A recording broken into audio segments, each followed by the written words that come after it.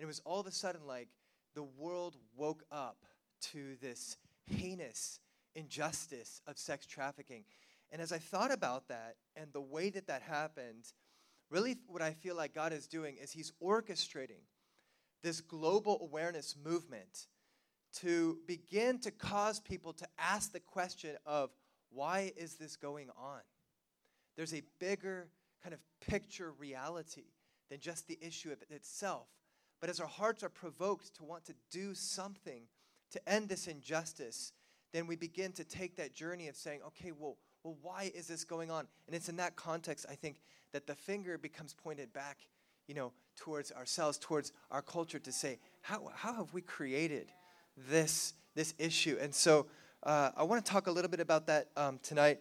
Before I jump in, I just want to highlight a few things. I want to things just give away, and I also brought some copies. This is a message called Encountering the Love of God in a Culture of Lust. And I think this is really the key to standing in purity in the midst of our hypersexualized culture, is a deeper encounter with the love of God. And so I spelled that out in this message. I brought a few copies with me if anybody wants to get one. But does anybody want this one? I'll just...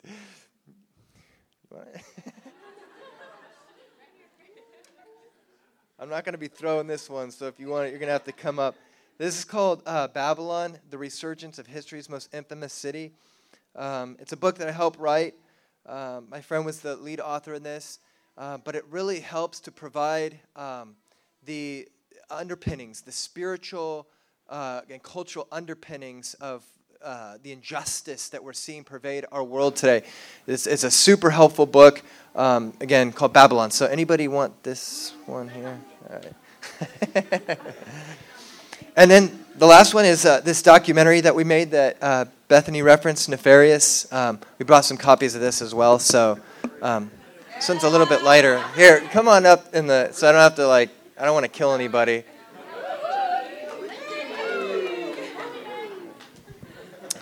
Let me just pray again, just real fast. Lord, we just thank you again for our time together. We ask, Lord, that you would just touch our hearts, God, tonight, Lord. Just place your hand over your heart.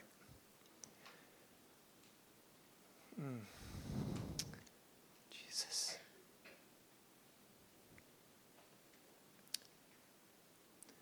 Lord, we just want to know your heart, Jesus.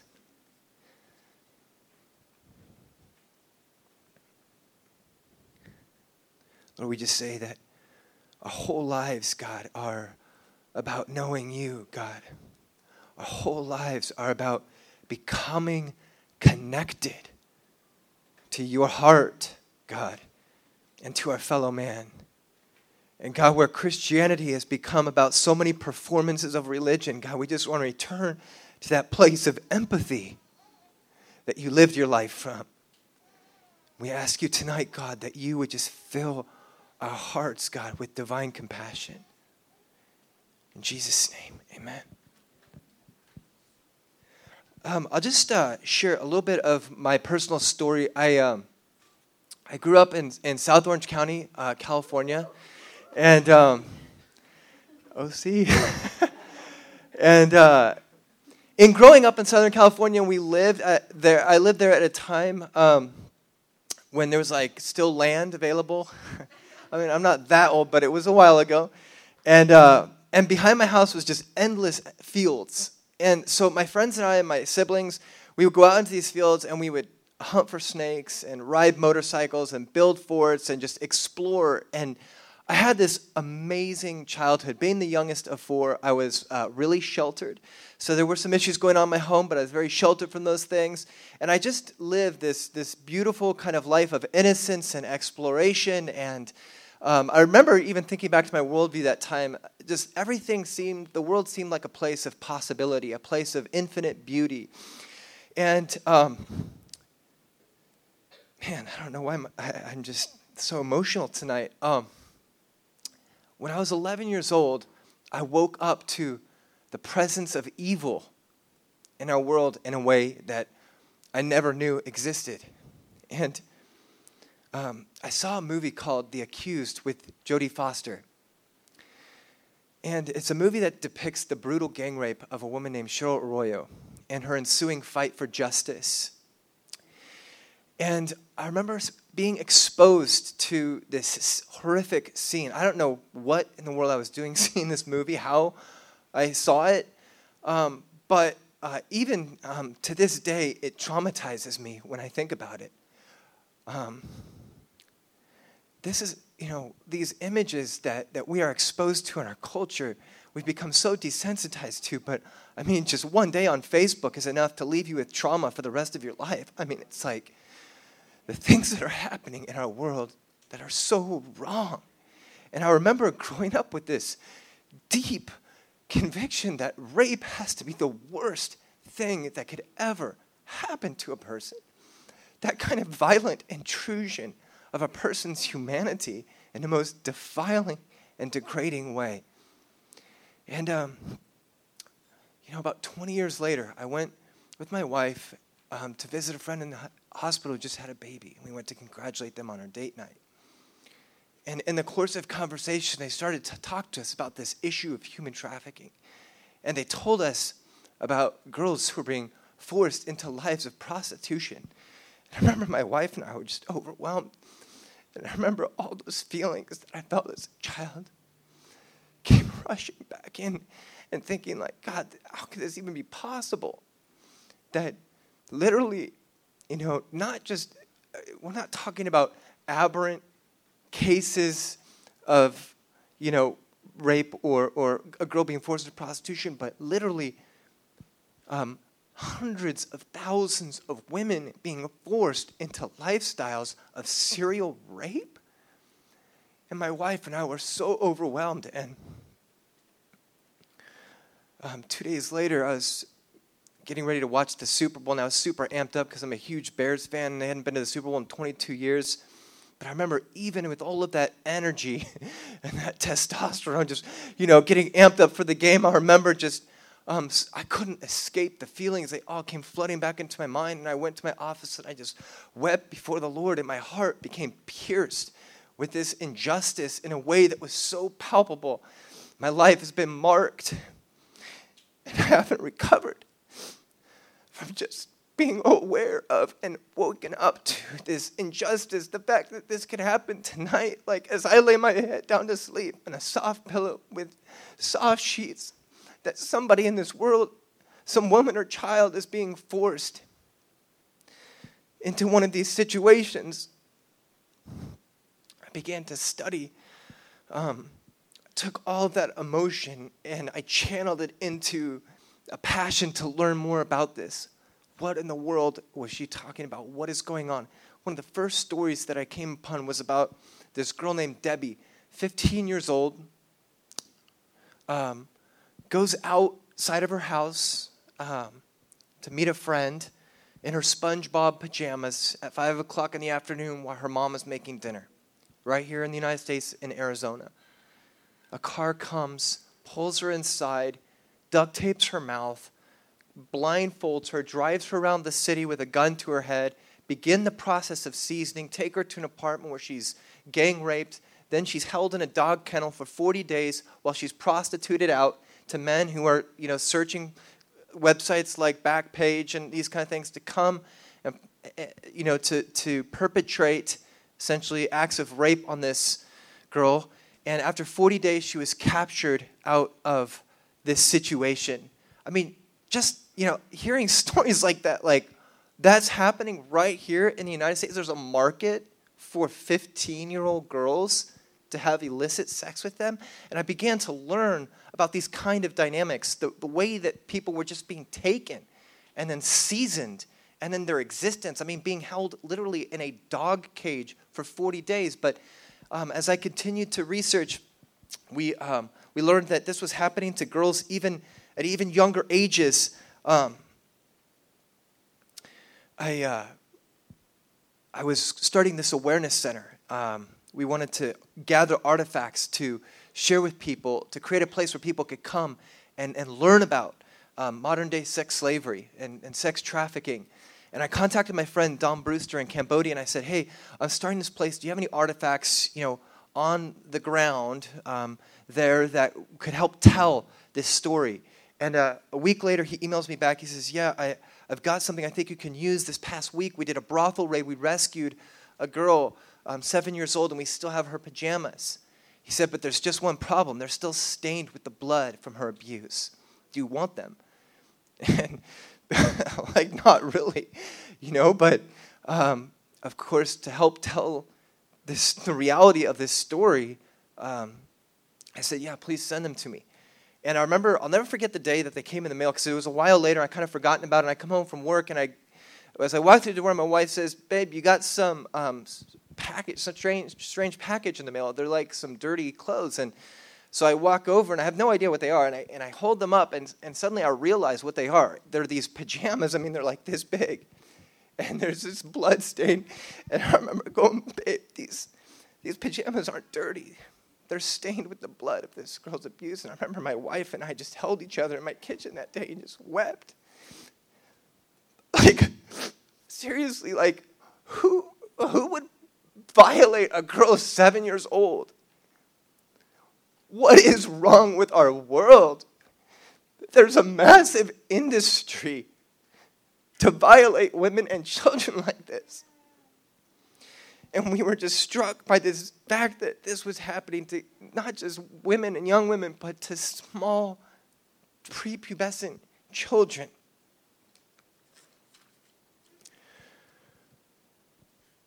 We learned as we pressed into this that girls that are fortunate enough to escape this nightmare still have overwhelming challenges and difficulties to overcome. They talk to us about feelings of shame and isolation and fear. One girl in particular, I think of her story, this 17-year-old girl named Stefa from Moldova, and she was forced into trafficking, and a horrific story, but she's rescued out. And then in talking about her life now, having been rescued, this is what she says. At night, when I go to bed, I pray my parents believe me that I was forced. I mean, can you imagine that being your prayer life? That the first thing that you think about when you close your eyes to pray is that my parents believe me that I was actually forced to do this? That I'm not a bad girl, that I'm not a prostitute. She said, I'm afraid to close my eyes to sleep because when I do, all I see is pain. I see the faces of all those men, and I see my trafficker. I just want to forget, but I can't. If a Moldovan girl is rescued from a situation of sex trafficking where she has been forced into prostitution, when she is returned to her village and to her family, she will be ostracized from her community. She will be ostracized as dirty, as shameful, as essentially worthless, used goods, and they're treated like throwaways. So that's why there's a 96% recidivism rate around the world of trafficking victims who are rescued out of it that go back into it. They don't know where they belong anymore in this world because there's a stigma. It's not just in Moldova. There's a stigma around women's sexuality around the world that we just do not know how to handle sexual brokenness. Another one of the consequences that we learned about of this issue of sex trafficking is the loss of a person's capacity for love. I remember sitting in a coffee shop in Amsterdam, and I was listening to this woman's story, and her story was just unbelievable, the abuse that she suffered from early childhood. And she describes her whole journey, and then she reaches this point where she's kind of through with the narrative of her journey.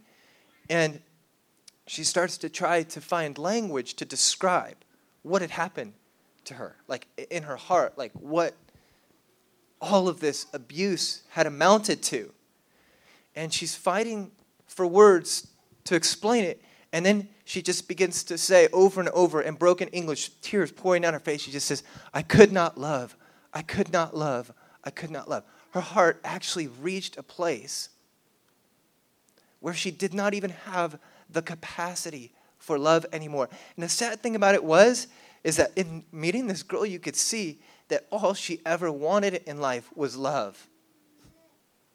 But the way that she was so misused and so abused had so torn her capacity for love out. I mean, what greater tragedy could there be than the loss, having that stolen, that ability to be known, to know, to have that capacity for affection and intimacy and connection? She had been left like an empty shell. Albert Schweitzer once said, the tragedy of life is what dies inside a man while he lives.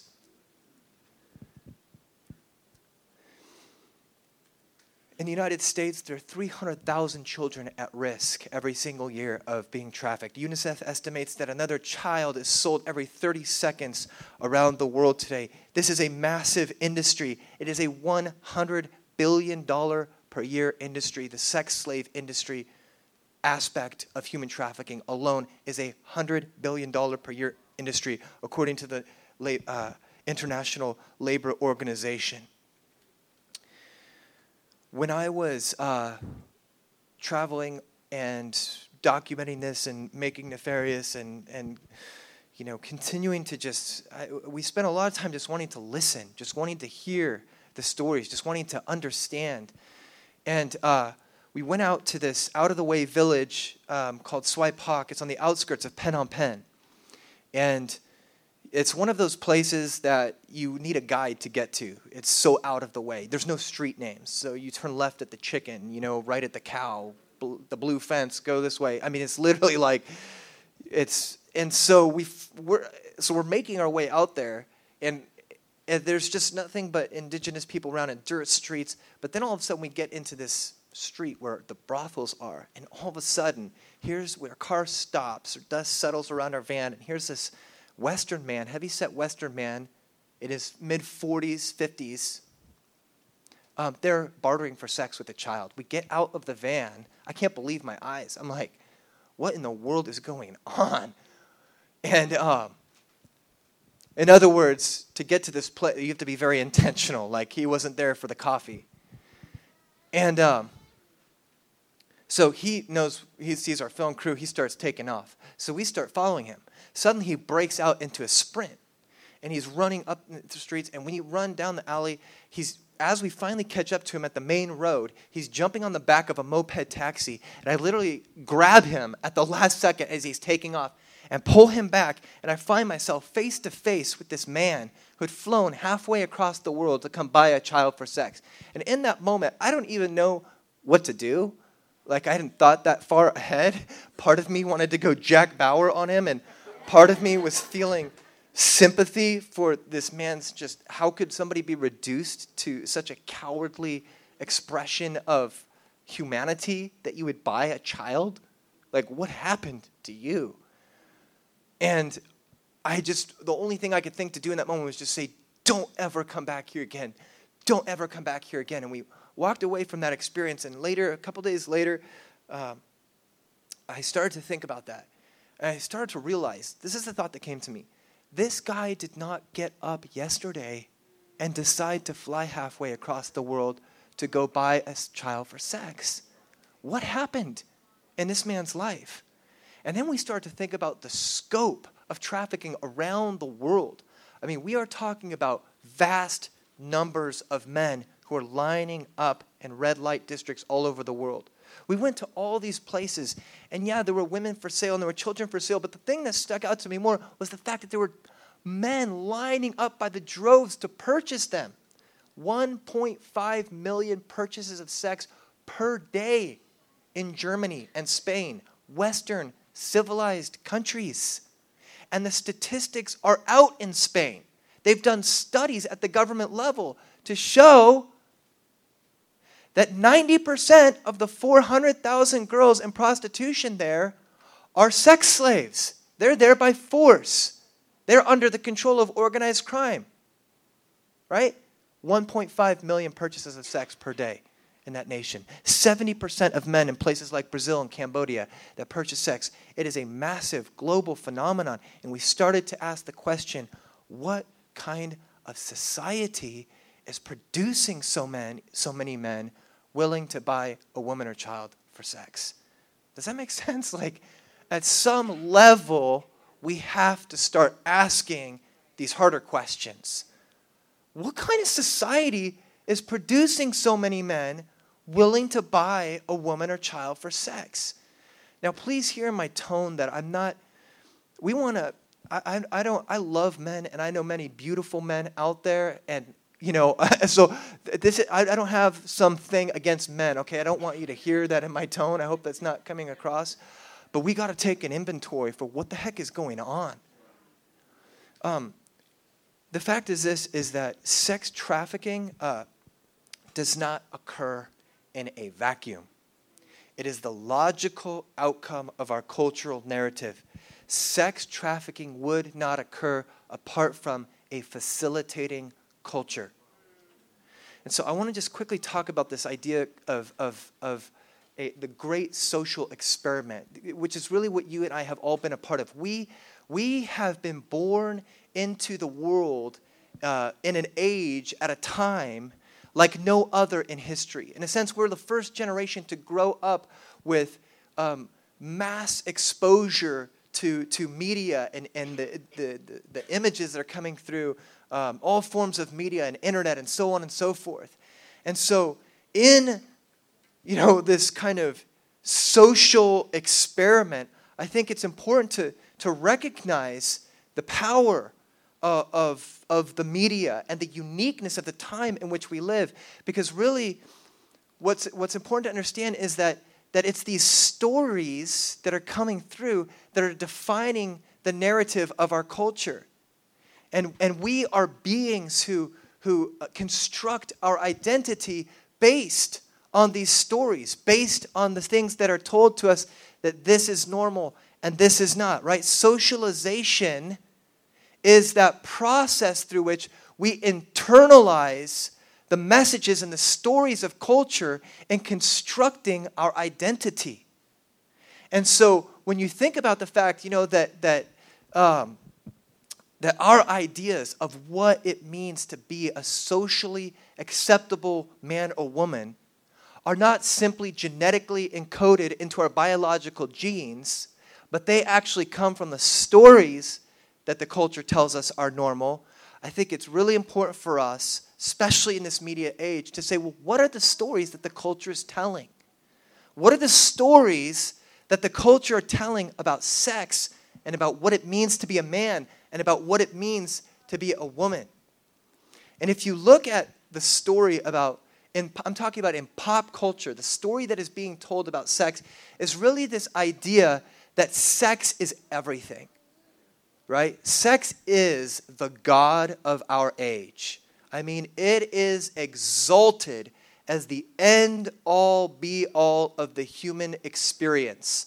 Right? We've heard the sex sells marketing mantra, that if you just associate sex with whatever your product is, then you'll have a greater chance of accelerating the sales of that particular product. It's this exaltation, this glorification of sex in our culture. But the irony of it is that while we exalt sex as everything, meaning practically just have lots of it and whatever, we at the same time strip it of any kind of ethical meaning or purpose or grounding. It's really tragic when you think about it, because sex has intrinsic value because it's the only way in which we can give ourselves wholly and completely to another human being, right? That's the way that God designed it, that our act of sexual intercourse would say to our partner, I belong to you wholly, completely, exclusively, permanently, that there's a sharing and a mutuality in that experience of oneness that joins all three aspects of our constitution together, body, soul, and spirit. Sex is powerful. And yet our culture has said it's this, it's everything, but ethically, it doesn't mean anything. And, we could go back and you look into how we got there. And that's kind of a whole nother teaching for another time. But just to say that, with the... Man, I'm so tempted to go there. I know I don't have time. It's really important to understand this, how we got to this point where we have divorced sexuality, sex, from relationship. In the 1960s, when there was this birth of an object sexuality, where it's divorced from relationship. It's about recreation. Okay, but that was the manifestation of years and decades of the development of naturalism and on and on. I unfortunately can't go into all of it, but the point being is this divorce of sex from relationship. Well, recently we've seen this accelerate through the media and all of that. And recently there was a book written by a lady named Donna Freitas in which she did a big study on college campuses to show, and what the study revealed is that the predominant form of sexual interaction today on college campuses is what they call hookup sex. And she documents that this really had a beginning point in like around 2003. In other words, where things shifted and this became the predominant way that people were relating to each other. And where now it's difficult on college campuses even to find somebody that you can have a relationship with. It's a hookup culture. Okay, but the other thing that we have to quantify in examining the stories of our culture is, what is the culture telling us about women's sexuality? And when you look at, the culture's message and the culture's story about women's sexuality, really what the culture is saying, what the pop culture is saying, is that your worth as a woman, your value as a woman, is knit to your sexuality. It's tied to your sex appeal. If you think about the dominant images of women in our culture today, what are the dominant images of women in our culture? The dominant images of women in our culture are really these kind of hyper-sexualized images. But how does that affect us? So you're a young girl and you're growing up and you begin to reach early adolescence. You're 10, 11, 12, 13, 14 years old, and you begin to look at the culture around you to construct your identity, to extrapolate ideas about what it means to be a woman, what it means to be successful, what it means to be powerful. Okay, and as you do that, as you look to the culture around you, these are the dominant images that are pervading our culture today. And so if you ask, take 100 girls, say 11 to 14 years old, and you ask these 100 girls that are 11 to 14 years old, how many of you can name me 2 or 3 pop culture icons, female pop culture icons? Like Rihanna, Britney Spears, Miley Cyrus, this is what I'm talking about. How many of those 100 girls do you think could name 2 or 3 pop culture stars? Probably all of them, right? Probably all 100 could at least name 2 or 3 of them, unless they've been living in a cave. Which is almost impossible today, because if you wanted to live in a cave, I'm sure the media would find some way to get to you. But now you ask the same 100 girls, how many of you can name the 3 Supreme Court justices that are female? How many of those 100 girls do you think could name all 3 female Supreme Court justices? Maybe 1 or 2 that grew up with a feminist mom, right? Which, I have a perspective. I like feminism. I think feminism is awesome. I consider myself a feminist, so do what you do with that. But, I mean, think about that. So what does that say about what we value in our culture today? Take this other example. Cosmopolitan magazine is the most popular women's magazine out there, right? As the most popular women's magazine, you would expect Cosmopolitan to celebrate the women in our culture who've really achieved something special, right? That they have really risen above. They have excelled in whatever field that it is, kind of worthy of adoration and reverence, right? So like one of my heroes is Kelly Clark. she's this snowboarder, because I love the Olympics, and she's a snowboarder for the U.S. team, and she broke all these records years back and won all these gold medals. She was really awesome. Surely she should be on the cover, right? Not a chance. Not in a million years. You're never going to find her on the cover of Cosmopolitan magazine, no matter how many records she breaks. Why? Because she doesn't fit the narrow definition of hotness as it's defined in our culture today. She doesn't write the hair color. She doesn't write measurements. She's not the right height, right? But what you are going to see is Paris Hilton, Kim Kardashian, and nothing against those women, but you're going to see a very narrow, single-dimensional story that is perpetuated and told over and over and over again about women's sexuality. Really what we are seeing today is the corporatization of sex. It's that you have these individuals, these business entrepreneur types, who have discovered the value of harvesting women's sexuality and exploiting it for financial gain. And then, so this way of harvesting women's sexuality has been industrialized through pornography, through advertising, through all these different industries. We're just making money off of selling us a dehumanized, objectified, narrow, shallow brand of femininity and sexuality. I remember I was recruited by MTV. I was on this show called Singled Out a while back, which I repented of because I wasn't with the Lord at this time. I was on this show called Singled Out, and they ended up recruiting me to be an intern at MTV. And I remember thinking, that I'm going to go meet with Jenny McCarthy, or one of these really cool people, right, that they put out there. But who I met with was a 65-year-old woman with glasses on and a stack of papers this high all across her desk. I mean, that's who MTV is. It's not a cool factory. It's a cash factory. It's people who are sitting back, devising ways to harvest our sexuality in order to sell it back to us. And so we prop up this image that really nobody actually conforms to or can uphold this image, but it becomes the standard by which we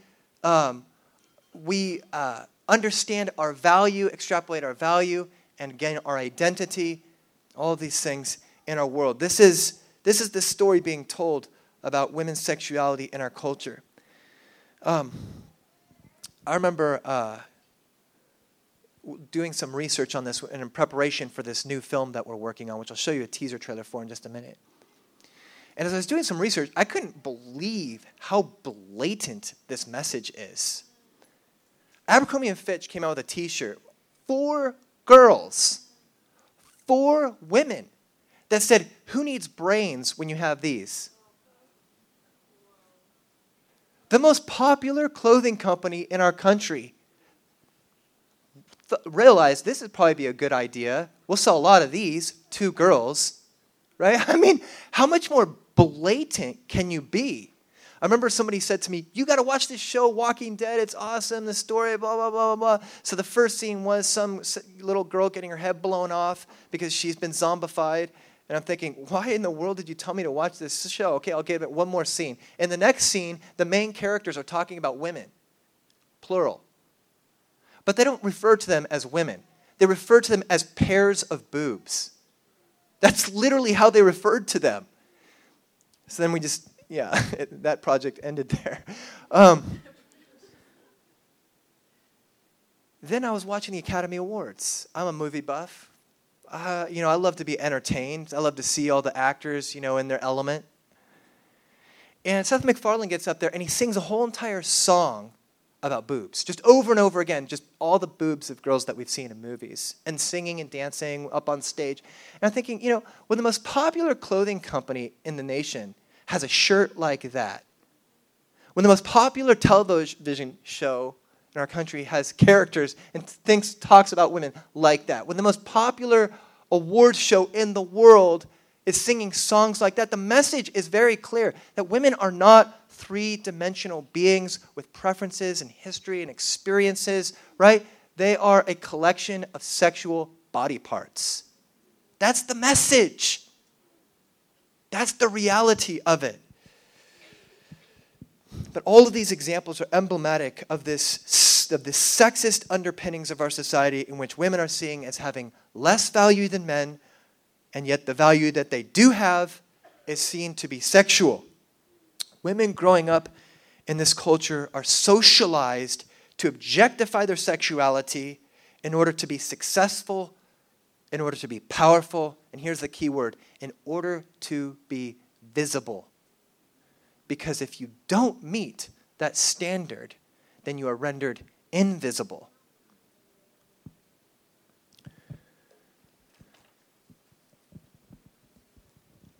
There's a different message that is directed towards men concerning this issue of sexuality.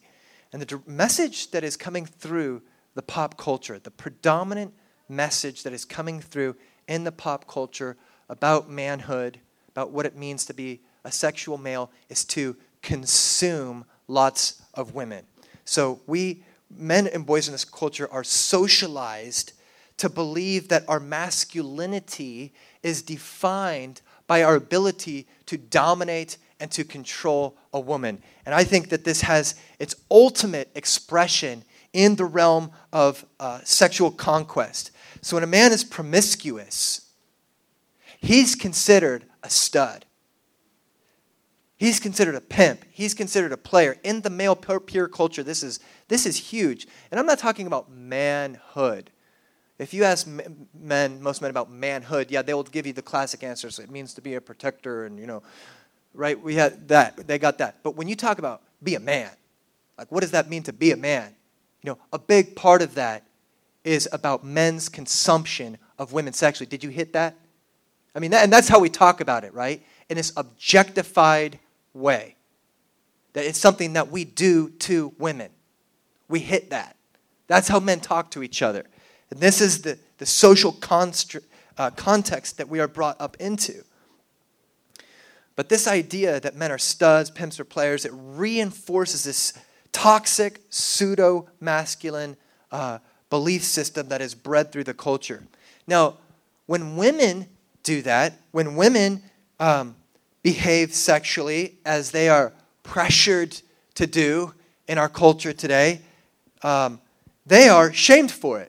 They are shamed for it as sluts, as whores. I don't want to say all the names, but I mean, you've heard these names. There's a total double standard in the culture in terms of the way that men are treated when they act this out and the way that women are treated when they act it out. And this is the impossible dilemma that women and girls face in our male-dominated patriarchal system. We have actually created a world in which femininity cannot survive. You need to be sexual, really hypersexual, but not too sexual. It's an impossible line to walk. Women have to self-objectify in our culture. They have to see themselves through the male gaze in order to construct their ideas about value and purpose and meaning. It's a sad indictment of our culture. But the story that's being told in the pop culture is that sex for women is not about achieving pleasure, intimacy, affection, connection, and love. It is about being available for a man to consume. It is about his pleasure. So, the Super Bowl commercials. You're not going to see a man dressed up in Speedos selling Doritos in the Super Bowl commercial, right? It's the woman. It's always the woman, right? The message is clear. Women conform to the identity of a sex object, and men consume them because, after all, boys will be boys. Now you think, where are you going with this message? How does this tie in with sex trafficking? This provides the foundational understanding for the way that our sexuality is becoming commodified in a rampant and unprecedented way across our culture and across the world. Women are being socialized to be sold for sex. They are being socialized to find value in their sexuality as a commodity. And that is actually defined as what it means to be an empowering woman. So I interviewed this woman, sex trafficking victim. At 14 years old, she was taken from a trafficker to Atlantic City. Completely her whole life upended. Taken to Atlantic City, placed on the streets, first night, they dressed her up in these little clothes. She's standing out there on the streets of Atlantic City at 14 years old, her first night in trafficking. And I said to her, what did it feel like to be in that situation that first night? And she said, I felt empowered. And I said, like, what meaneth thou this? I was like, what do you mean? And she said, oh, I was groomed by my culture long before I was groomed by my trafficker. We are seeing the widespread commodification of sex in our culture. Think about all the ways that men are encouraged to use women's bodies as a form of sexual entertainment in our culture, as commodities. I mean, if you think about everything from the ring girls at boxing matches, right, where in between rounds, they have these women that walk around in bikinis showing what the next round is going to be. I mean, it's this idea that women are ornamental in the lives of men. They're sexual trinkets. On the sidelines at NFL football games, where they don't even get a number. They're just on the sidelines, again, to be this ornamental, objectified sexual body. And then throughout the culture, there's a broad spectrum from bikini baristas to lingerie cleaning services to Hooters to all the sexually oriented businesses to stripping to pornography to prostitution. So the idea in our culture isn't like, how could sex trafficking be happening? But how couldn't it be happening? This is what we are growing up our boys into. We went around and talked to scores of young adults asking them, what was your age of first exposure to pornography? And we thought that some people would say, well, I'd never seen pornography, or, it was later. And we were getting all these young ages, 8, 7, 5, 11 years old. But all these boys were being exposed to pornography at a young age. We stopped asking that question. We started asking, do you know anybody that doesn't watch pornography? And of all these scores, almost no one could even identify a single person that they knew who didn't watch pornography. Pornography has become the form of sexual education in our world. And so this is the culture that men are being socialized up into, where we are, the culture where we are forming our identity about what it means to be a man in this world. And it's the culture that women are being socialized up into as well. I want to just hit this last kind of point here in our time tonight about rewriting the social narrative of our culture. This, to me, is really where we have to draw up the battle lines, so to speak, in terms of forming a front against human trafficking. It's in the realm of rewriting the narrative of our culture. Slavery, historically, is always something that has been rooted in a social construct of thought in which exploitation is normalized under the condition of monetary benefit. In other words, that the ends justify the means. And so the challenge for abolitionists of previous generations was to actually shift the locus of thought surrounding the issue of slavery and the mass conscience of society, to literally rewrite the narrative of their culture. Abraham Lincoln put it this way: public sentiment is everything. With public sentiment, nothing can fail. Without it, nothing can succeed. We've seen this reality play out in other movements as well. Take the women's suffragist movement, for example. Do you know that there was a time in our nation's history when women could not vote?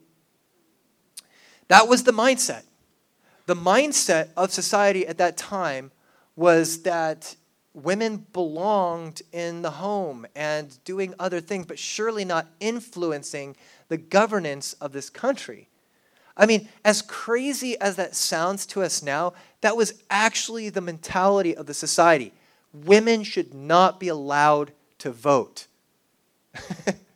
Right? Until a few courageous people began to stand up and say, this is craziness. Why on earth have we created a world where women aren't allowed to vote, where women aren't allowed to participate in expressing their ideas about the leadership of our country? It's nuts. And they did. They shifted the society. They shifted those attitudes. But beloved, we today live in a country where Rihanna can make a music video about dollar bills and stripper poles, pour it up, right? That's then going to sell millions and millions and millions of downloads. 2 girls. Like, do we not realize that our sexuality is being colonized by corporate pimps?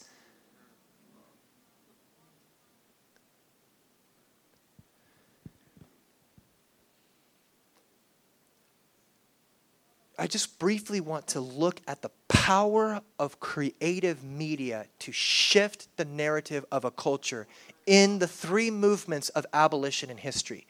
You look back at all 3 waves of abolition in history, every single one of them was pioneered by a movement of creative media that turned the tide in that culture around the issue of slavery. Starting with Wilberforce's era, it was the drawings and it was the diagrams and the models that they created that was actually the catalytic, galvanizing thing that turned the society, that created the momentum necessary to pass the legislation that would abolish slavery in the British Empire.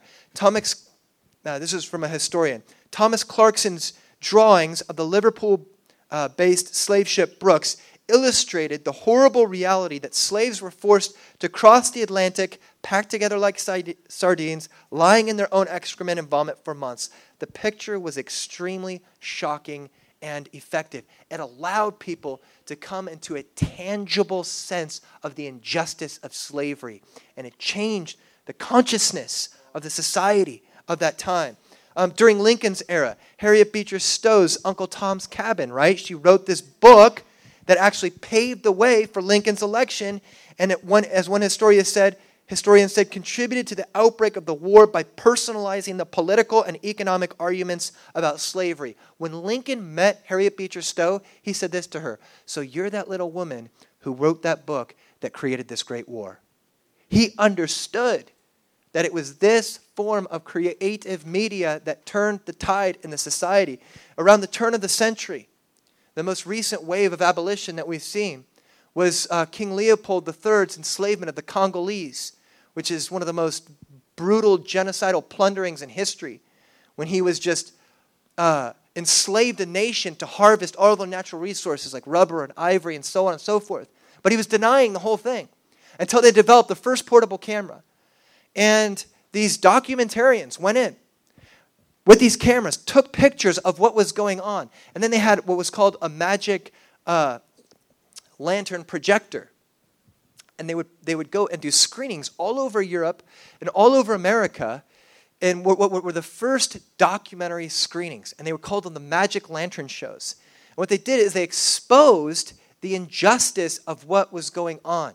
And it changed the mass consciousness of society about this injustice that was happening and paved the way for the abolition of the Congolese. King Leopold was forced to relinquish his control of that nation. So today we are entering the 4th wave of abolition in history. And like our predecessors who have gone before us, I think it's essential that we harness the power of creative media in whatever form or shape that may take, that we utilize this power to turn the tide on this injustice, to literally rewrite the narrative of our culture today. Bertolt Brecht once said this: "Art is not a mirror held up to reality, but a hammer with which to shape it."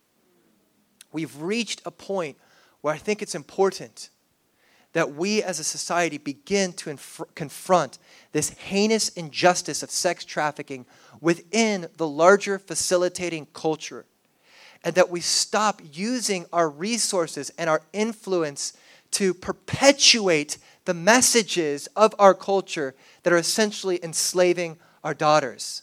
Like, why would we buy millions of records of Miley Cyrus? You know, can we rise up against the music industry and say we're not impressed with the way that you have exploited this girl's sexuality to sell records? I mean, does that make sense? Like, it seems insane to me that she would go on the VMAs, simulate masturbation, parade around like this, sexual object, which is not rebellious. It's simply emblematic of the culture. Okay? She's bought into the narrowly defined version of femininity in our culture. And then we all buy into it. Like, yeah, let's go get the record. I mean, I've got hope to believe that we as a society can begin to look on this exploitation and violation of femininity and rise up to make our voices heard in all forms of creative media to turn the tide on this. I want to say, before I show you guys this teaser trailer in closing, that besides the obvious failure of creativity in the presentation of women in mass media, the story that is being told about women is simply not true. Can we just say that? They are lies.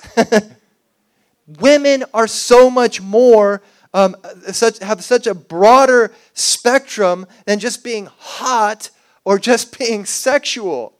Women are intellectual, emotional, spiritual, and religious, creative, athletic, familial, political, caring, compassionate, relational, and strong. I'm talking about the full breadth and scope of a woman that is powerful. They may desire autonomy and independence or family and children. They long for commitment and fidelity. They're searching for deeper meaning and purpose. They have history, memories, unique experiences. They long to have an impact on the world.